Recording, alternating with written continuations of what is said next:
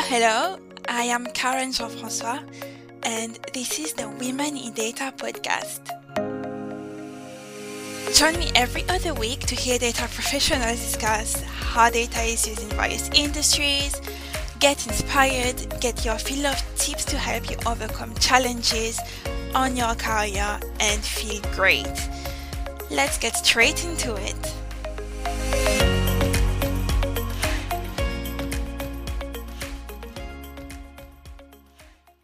This is episode 29 of the Women in Data podcast, Breaking the Mold.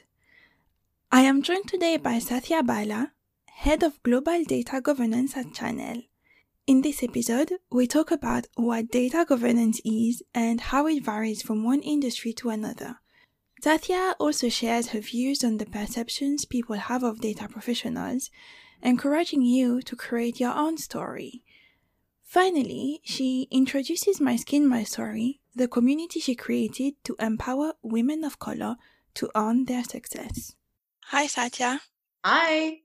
It's such a pleasure to have you today, and we're going to talk of a bit of a different topic. We're going to talk about data governance, and we're going to talk about breaking the mold. But before we get into it, could I invite you to introduce yourself? Yes, of course. So I'm Satya Bala. I am the global head of data governance at Chanel.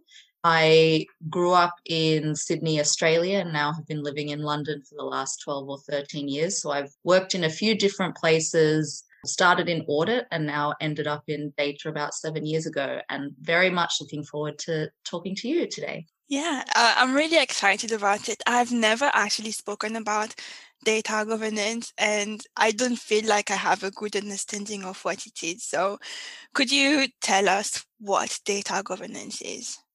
Sure. I feel like you're probably not the only one who's not sure what data governance is. I think it's one of these things that generally people don't really recognize what it means. I think in the simplest way, it's really about making data a business priority. So it's really about putting in processes, roles, and responsibilities to drive the ownership and the quality of the data that's most critical to businesses.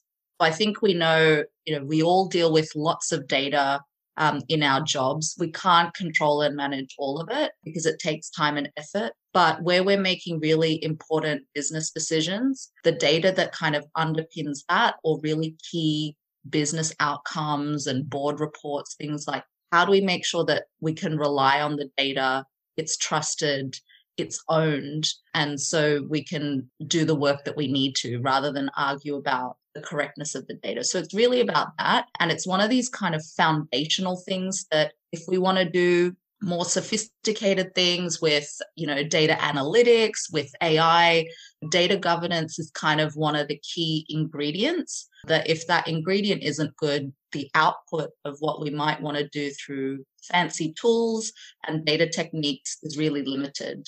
So yeah, it's really about ownership and quality and putting it with the business to decide what data is most critical to them and for them to realize they own it and are responsible for that quality. I guess it's something that's required more and more, right? Because there are more companies getting data-centric. From what I'm hearing from you, I would say it's on the rise. Would you agree? Definitely. I think data governance is probably something that perhaps a few organizations were talking about 10 years ago, but it really wasn't, high up on the agenda. I think now it's one of the key priorities. If you have a chief data officer or a head of data, it's a key priority for them.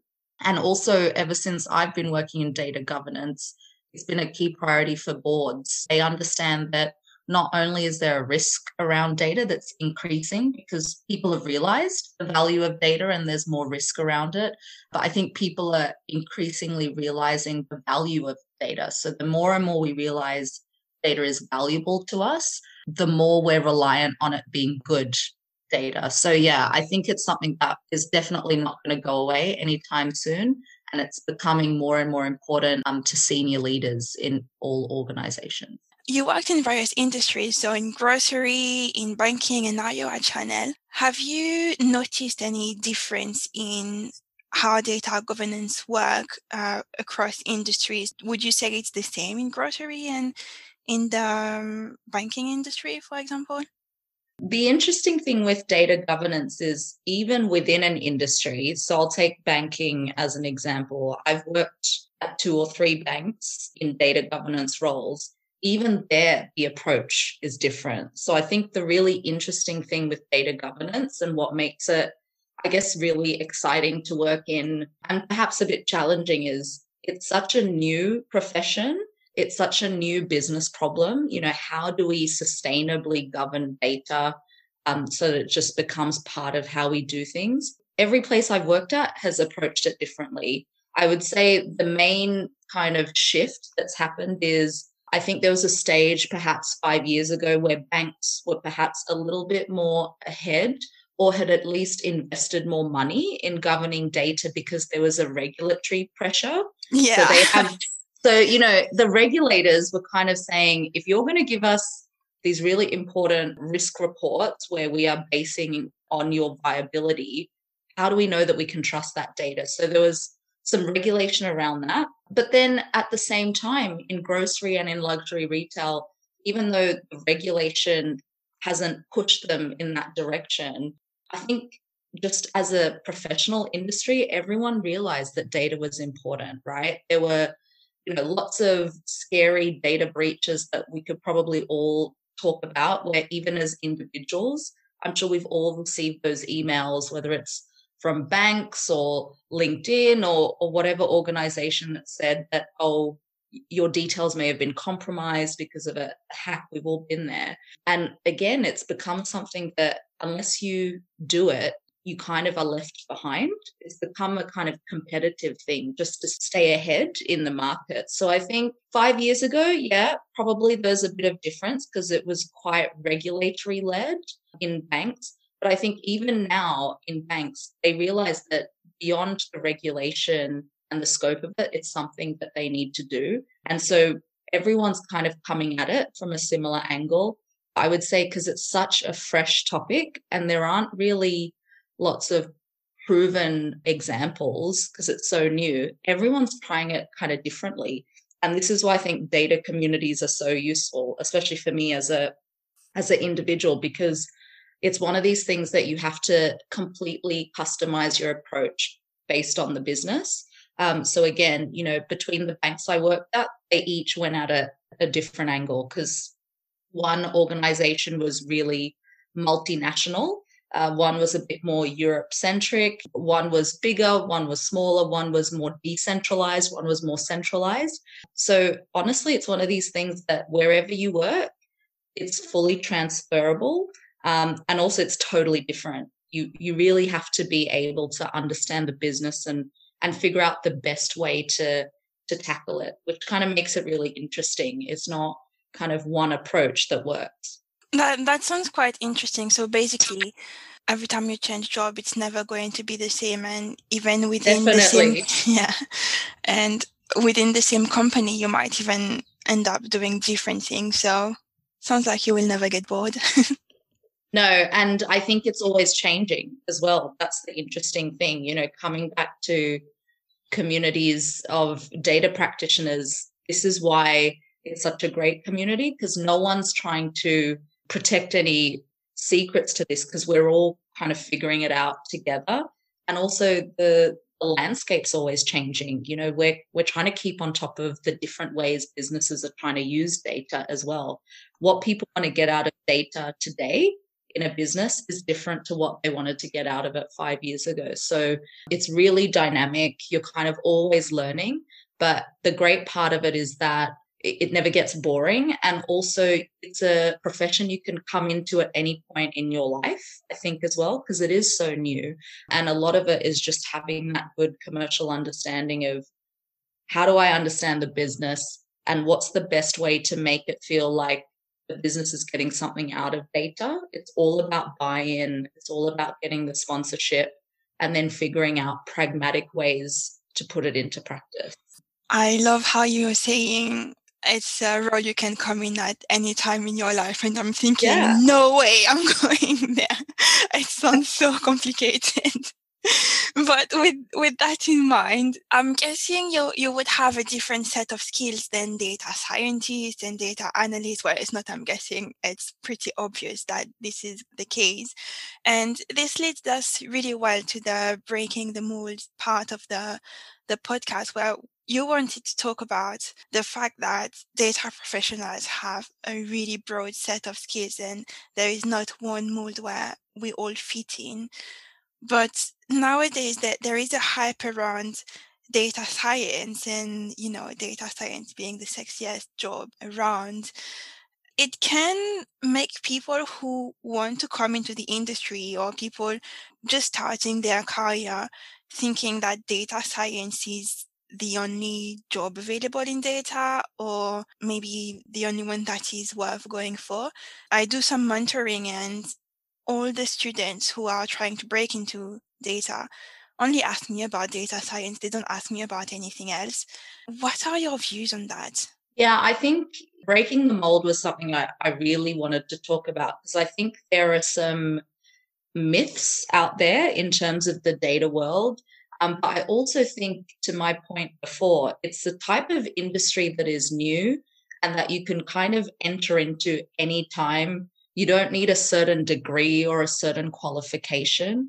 And so I think there's a huge opportunity as well of, if any profession is going to be really inclusive and have people from every background, it should be data, in my opinion. So I think the myth side of it is that there is only kind of one kind of data person, and perhaps that's what it looks like from the outside. So I would say, for me personally, I am not a technical data person. I am definitely kind of coming from a business perspective. I wouldn't say I even have that much of specialized skills. It's really about problem solving, understanding the business, putting in some really common sense data principles. But the hard part is not what you're trying to do, because a lot of the time it's obvious. The what is, we should have consistent definitions of data so that in a business, we all know what we're talking about.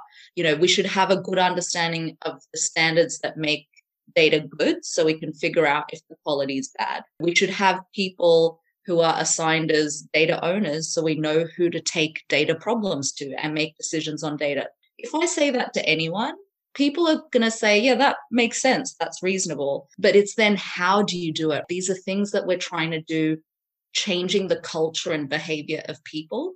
And so I would say, look, data science is a great area, but data governance is also one that's opened up to people that don't need specific technical skills. All the things I've just said, it's all about people, shifting mindsets, knowing how to convince people and get their buy-in that data is important, and then changing that behavior, right? Yesterday, people maybe saw problems with data and they kind of pushed it under the carpet. But tomorrow, we want them to feel empowered to raise those issues to the right people and get them resolved so that our kind of outputs can be faster, quicker, cheaper, more effective. So really, I think it's a really big world within data, and perhaps there are lower barriers to entry in something like data governance. And that might be a great way in to then understand more around those other data roles that perhaps need a bit more of a technical skill set. Anyone can do it. I fell into it completely accidentally. I was working, as you said, at a grocery retailer in internal audit. That's how I started my career. And then I moved into data governance, and it was completely transferable, the skills. I thought it would be a huge jump, but it really wasn't. And again, I think it's an area where anyone can join from any background, and you don't need to have a certain degree. So I really think that we need to do better, perhaps as a profession, in kind of communicating that. And I already see some great work in terms of how do we get that message out there to people from different ethnic backgrounds, from different class backgrounds. Because if we're really conscientious, data can be one of those areas where it's really open to all. And we can have a really interesting talent pool, pulling from 100% of the population. There really shouldn't be any barriers to entry, because to me, it's a new profession. So, you don't need a long history or a long experience in something. And I'm really kind of passionate that we do that. What you're saying makes me think of in November at the WID Week, there was operational researcher that was saying, operational research has been around forever. It's kind of like data science, but it doesn't have PR that is as good as data science PR. So it feels like data governance needs a better PR now. Yeah, exactly. And I think maybe even the data science PR, let's make sure that that PR is really opening it up to all. Because, me as an individual, and I've spoken with my friends, and I know we're going to get to that next, which is if I look at my community of close friends and professional contacts, a lot of them are women of color like myself. And I've spoken, for example, to some mums who are thinking of returning to work. Data science was one of those areas that they were thinking, actually, maybe I can retrain and go into that. But others think actually there is, you need to be technical. You need to have a certain background. It's something you can't learn. Maybe that it's a bit of an IT thing, which is still quite kind of male dominated. So, I still hear with all the great PR, I still think that we're not necessarily getting that message out that it's truly open to all. And I do think, back to breaking the mold, people probably have an idea of what a data scientist is. And I think we need to be really clear that actually anyone can be a data scientist. And also we need to be aware that a lot of us don't make it easy for ourselves. Like in terms of my personal journey, I would have never thought I would be working even in data governance. I probably, from the outside, thought it was something that I needed a real specialized skill set. It was only because I was pushed by my bosses at work, and it was an internal move, that I kind of felt like I could be a credible person because I at least understood the business.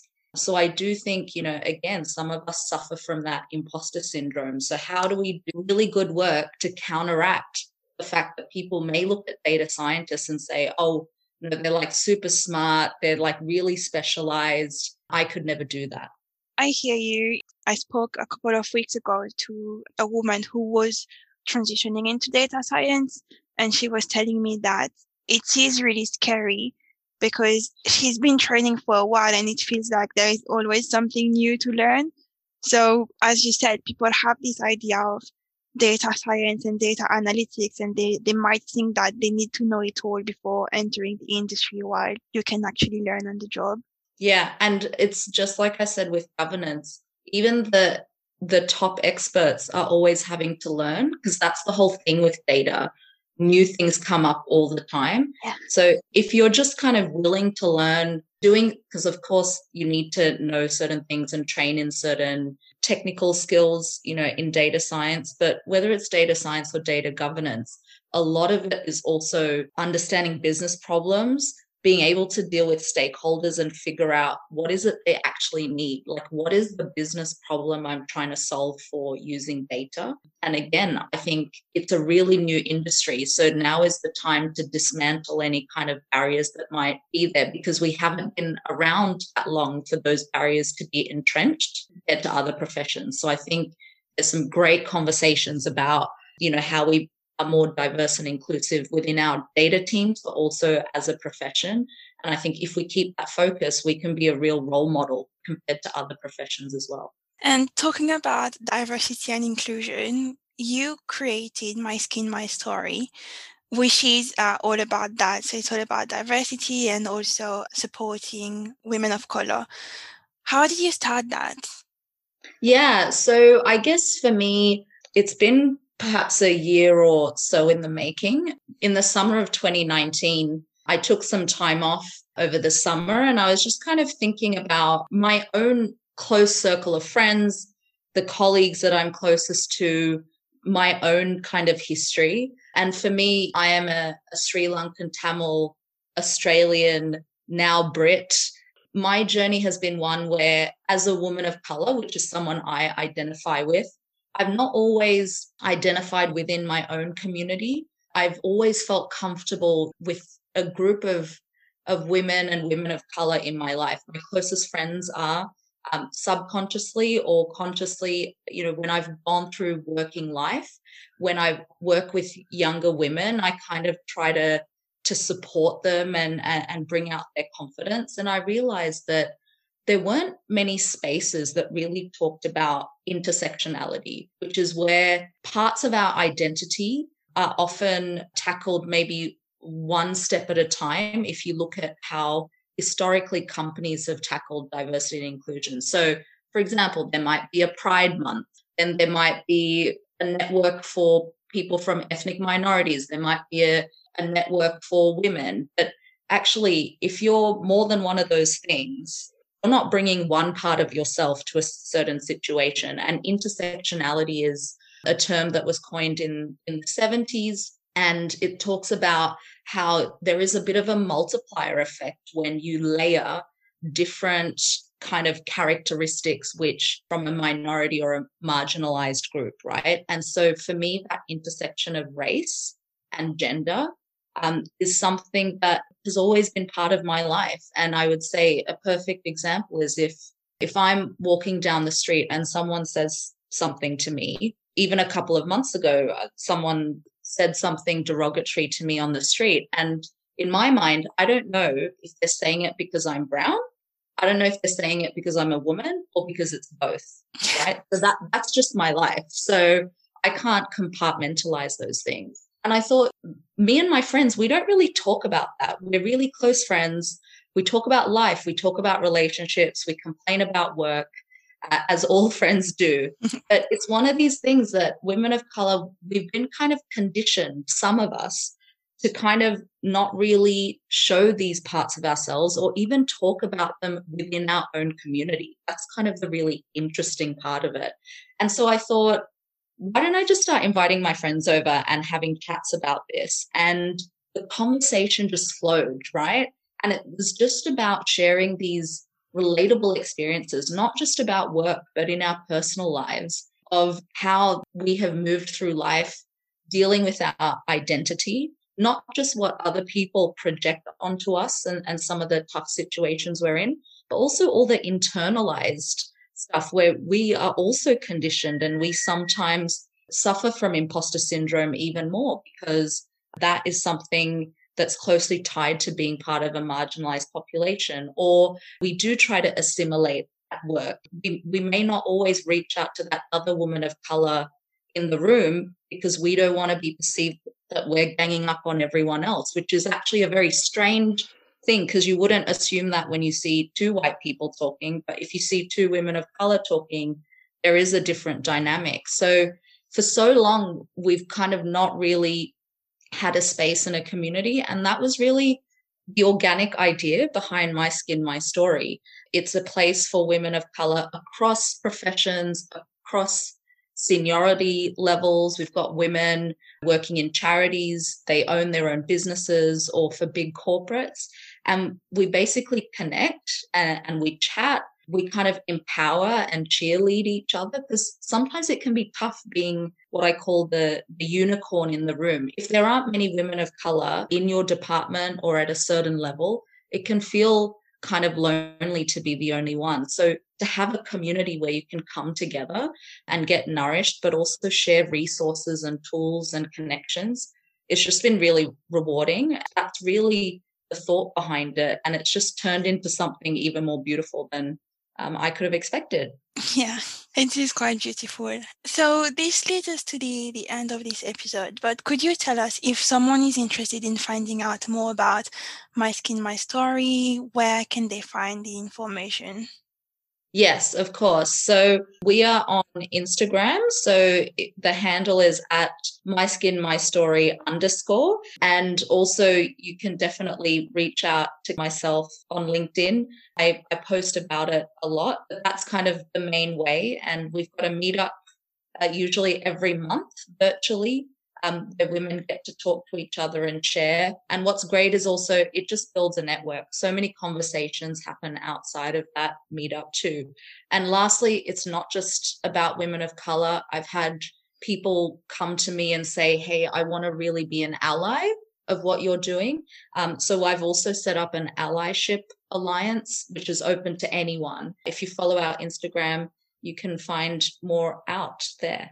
Thank you, Sathya. Thank you, Karen. It was great to chat. Before you go, quick announcement. In April, we will be celebrating the 1-year anniversary of the podcast. I cannot believe it's been a year already and that we actually managed to release episodes regularly for a full year. So what we will do is to celebrate this, we will be releasing episodes every week throughout the month of April. I'm really looking forward to it and I hope you are too. Thank you for listening to the Women in Data podcast. If you don't want to miss the next episode, make sure you follow us on Spotify, Apple Podcasts, or on LinkedIn. You can also register to the community for free by heading to womenindata.co.uk. We would love to hear from you, so don't be shy and drop us some feedback or a review. This will help us enhance the content and bring the guests that you want to hear from. Have a great day!